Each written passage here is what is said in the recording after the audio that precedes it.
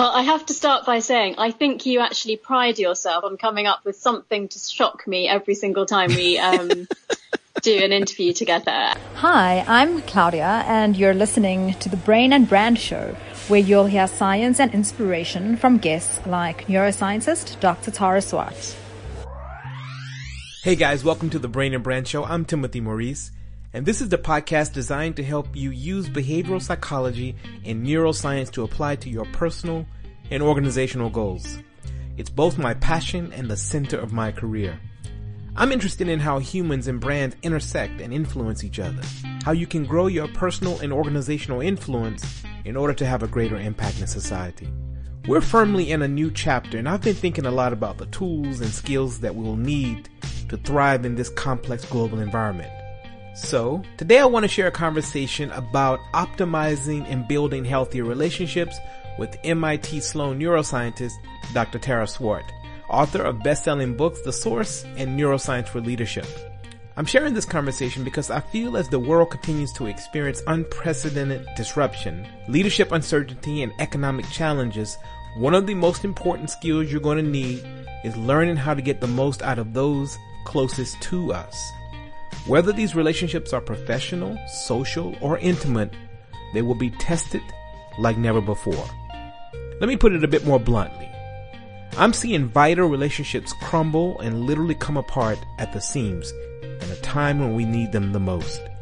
To succeed and future position yourself, to enable yourself to tackle the most pressing and challenging conditions, you will need to understand what's driving the people you care about, what their motivations are, what their deeper hidden drivers are, to understand your own mental and emotional impulses, what's causing their hearts and minds and nervous systems to respond the way they do. And that's why I want to bring you this episode about the neuroscience of relationships with neuroscientist Dr. Tara Swart.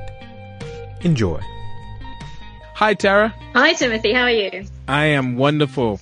Thank you so much for joining us again. If you think about how a few of your key relationships have impacted your career and elevated your brain power, before we get started, would you like to acknowledge anyone? Oh, that's so kind of you. Gosh, I can think of so many people. I think actually what comes to mind is a time that I went through relative adversity, which was when I changed career from being a doctor to becoming a leadership coach and a speaker about neuroscience. And I remember really strongly, like, even though I didn't feel it at the time, that all of my friends, my long-standing friends from school, from being a doctor, and my husband at the time, who is South African, as you know, basically said to me, we know that anything you put your mind to, you will make a success of it. And it felt like I just clung on to that for quite a long time until it became real. And just having those people who'd been in my life for a long time, just believing in me and just being so positive massively helped at a time that I actually doubted myself. Awesome. And that's precisely why I wanted to have this conversation, because the confidence that you gain from keeping that relationship, keeping what they told you in your high level of consciousness, really, and even in your subconscious, help sustain you. And I think that's important. And I want everyone to be thinking about, as we go through this conversation, or maybe at the end of the conversation, people that you regard as, that you probably should send a text to say thank you for being such a wonderful contribution to your life, and also be thinking about people you may want to get rid of.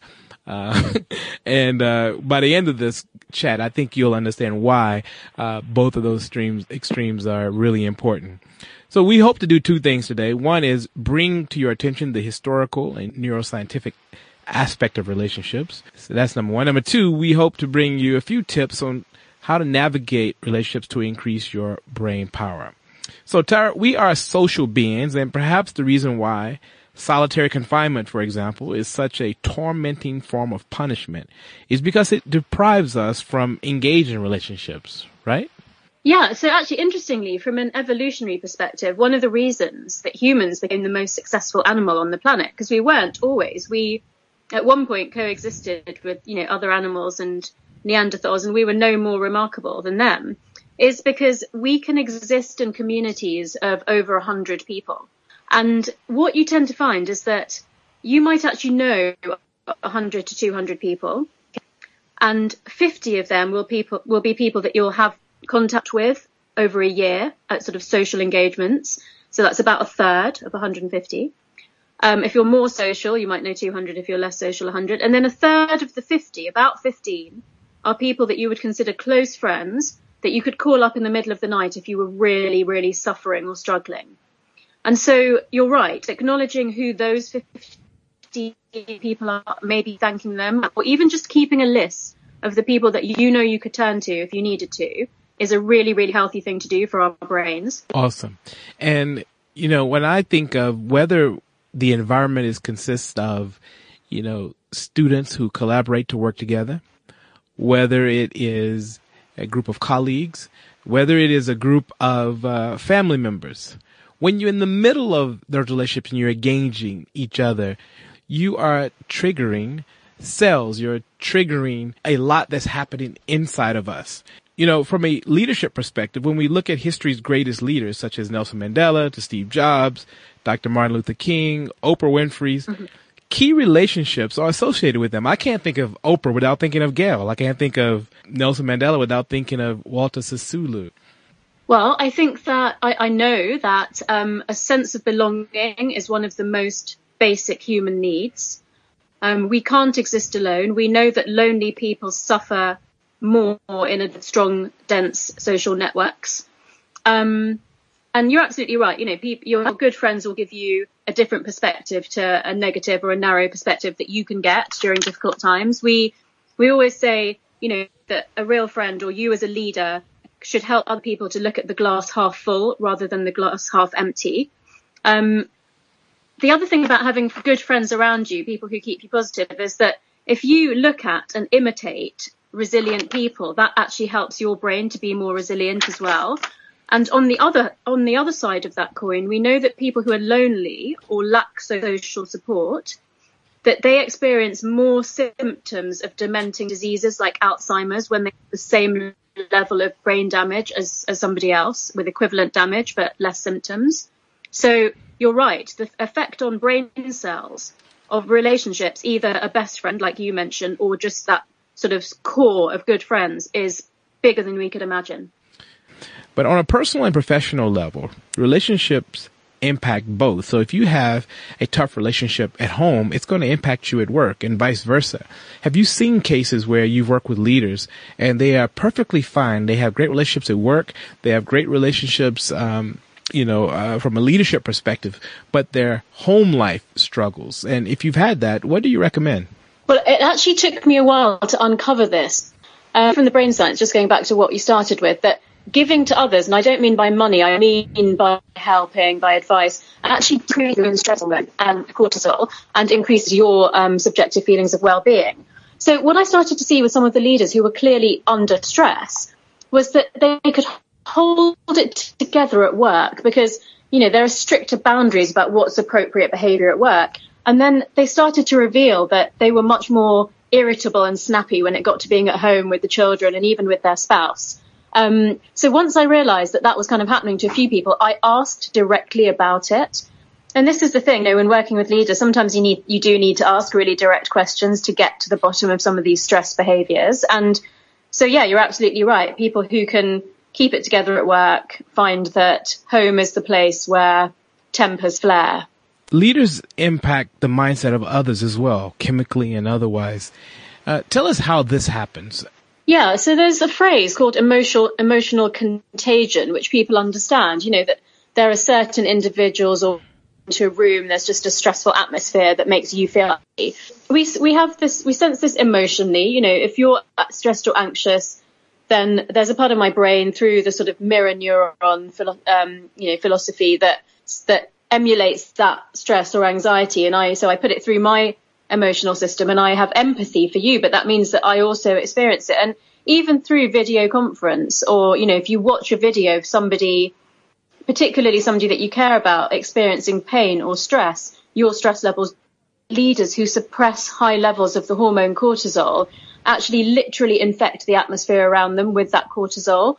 And that this then affects the stress levels of the people that follow them. So it's a hierarchical thing, like the silverback gorilla. His stress levels affect other gorillas more than gorillas of equal standing.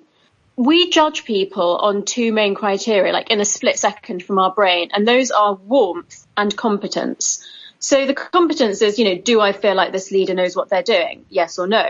The warmth thing will be more around not just do I like this leader, but how do they make me feel when I'm around them? Do I feel anxious or do I feel confident? I want to shift to a few tips. I want to offer a few tips on navigating relationships and sort of boosting and sustaining your brain power. Can we come up with 3 sort of power tips? Yeah. So the top one from the neuroscience point of view would be about trust. So the way that our brains work is if there's any element of fear or caution in our own brain, other people will pick up on that. So if you want people to trust you, you really have to work on going into a situation really open to collaboration, dealing with any anxieties or stress that you may have prior to that interaction with someone, so an individual or a meeting. So you need to inspire trust to gain trust. That is the absolute top tip from neuroscience. Wow. Yeah, it's a really interesting one, actually. The other thing is that leaders are judged as people and also as brands in the brain. Now, you're the brand expert, but so you'll know that followers have a stronger feeling about brands than they do about people. So as a leader, you don't only need to think about who am I as a person and will people, like me and want to follow me, but you also need to think about what brand are you role modeling when you walk around the office? Like, are you visible? Do you offer people transparency? Are you seen as a sort of, decisive person or not? So it's really important to think of yourself both as a person and as a brand. And then I would say the key skill in terms of boosting your own brain power and others is listening on in the workplace. And I think people talk about this a lot, but let me give you some scientific facts. When you allow other people to talk about themselves, they get a burst of activity in the reward center of the brain, a particular part called the caudate nucleus. Oh, that's why they don't stop. Yeah, true. But get this, people will actually accept lower pay if they're allowed to talk about themselves at length and reveal personal information. So I think that's quite a top tip for a leader from the neuroscience. That's incredible. But I have to go back to your point number 2. Although point number 3 is probably the most powerful. I have to go back to point number 2 about this sort of representation that you have to be conscious of, that you sort of invest in other people's mind, because that for me is really interesting how whatever sort of form people have of you in their mind, they have a real relationship with that form, don't they? Yeah. Yeah. I mean, if you think about fictional characters, tell me if this isn't really culturally appropriate, but I was thinking Homer Simpson, from The Simpsons. Yes. He doesn't exist, but you have feelings about him. You know whether you think he's competent or not. You know whether you're warm to him or not. And he's totally a fictional character. So as a leader, of course, you're the person that you are, and you should never forget that. That was another piece of really good advice that I was given when I became a doctor. But you are representing a brand in people's minds. And even if you don't like that idea, you have to be aware of it and take it in to your psyche and have it as part of your toolkit, because not only are you going to be able to be authentic if you think about that properly, but you'll have a better impact on other people if you're mindful of it as well. That explains a lot. It explains why, for example, someone could wake up in the morning, think about their colleagues at work, and literally be skipping around their homes with anticipation and excitement because of that sort of frame they have in their mind, and how they have their colleagues have branded themselves. And I think that's an extraordinary point. And maybe that's a good way for us to transition to our close. In fact, I was thinking about, I'm not sure, Tara, if you've heard of this guy named Armin Weiss, who in 2003 was feeling very sort of lonely. He was feeling slightly incompetent. He was feeling that he needed to be more stronger, more articulate, more courageous. And he put out a Google advert and said he wanted to eat someone who had the traits that he didn't have. He's a German guy, and 200 people replied. And they narrowed it down. He narrowed it down to a guy named Bernard Brands, who had everything he wanted. They met for a candlelight dinner, and they decided they were going to go through with it. So Armin Weiss put a knife in him, and he put cut part of his arm off, put it into a frying pan with some olive oil and garlic, got out some fine red wine and began to eat him. He cut up the rest of his body, put it in the freezer next to the pizza. And when every sort of week or so, he got out a different body part, etc. After 6 months, after eating him, he felt more articulate and more courageous. He got what he wanted by digesting him. So from a neuroscience perspective, thinking about, I don't want anybody to leave this podcast and go cut someone and eat them. But relationships are that powerful. But I would say that from a spiritual perspective, I believe we're actually designed to eat each other. Not physically, but we're designed to eat the generosity, characteristic sort of behaviors, eat your smile. I believe that these are sort of forms of nutrition. I believe that a strong relationship offers you, and I wanted to sort of unpack the sort of neuroscience of this. Like, what is it that we're actually tasting? If you think about when someone cheats on you, I mean, the feeling is like food poisoning. It's like someone fed you rotten values. So from a neuroscience perspective, when someone feeds you beauty, the beauty of their generosity and the smile, you feel promoted. When someone feeds you negativity and so forth, you feel poisoned. Is there some neuroscience to this? Well, I have to start by saying I think you actually pride yourself on coming up with something to shock me every single time we do an interview together. And well done. I think you actually surpassed yourself with that one. That's definitely my goal. We definitely experience people through the five senses and also through physical, including through physical contact. And we talked a little bit about the stress hormone and how you can, leaders can infect the atmosphere around them. There is a bonding hormone called oxytocin, which is related to love and trust and joy and excitement. And that comes more from eye contact, from listening, paying attention, and physical contact like handshaking, hugging and kissing. So, I mean, I'd have to say from a scientific point of view, you've used a beautiful metaphor. Although we do actually do things like smell each other and, at the impact of even handshaking on the sort of sweat exchange and the sort of pheromones that we exchange through that is probably more than we know at the moment.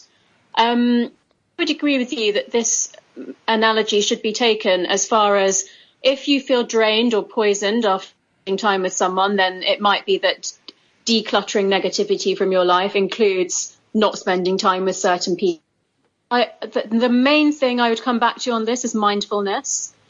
So what you think and how you feel as a result of interactions with other people is much more down to you than it is necessarily to that other person and what they do.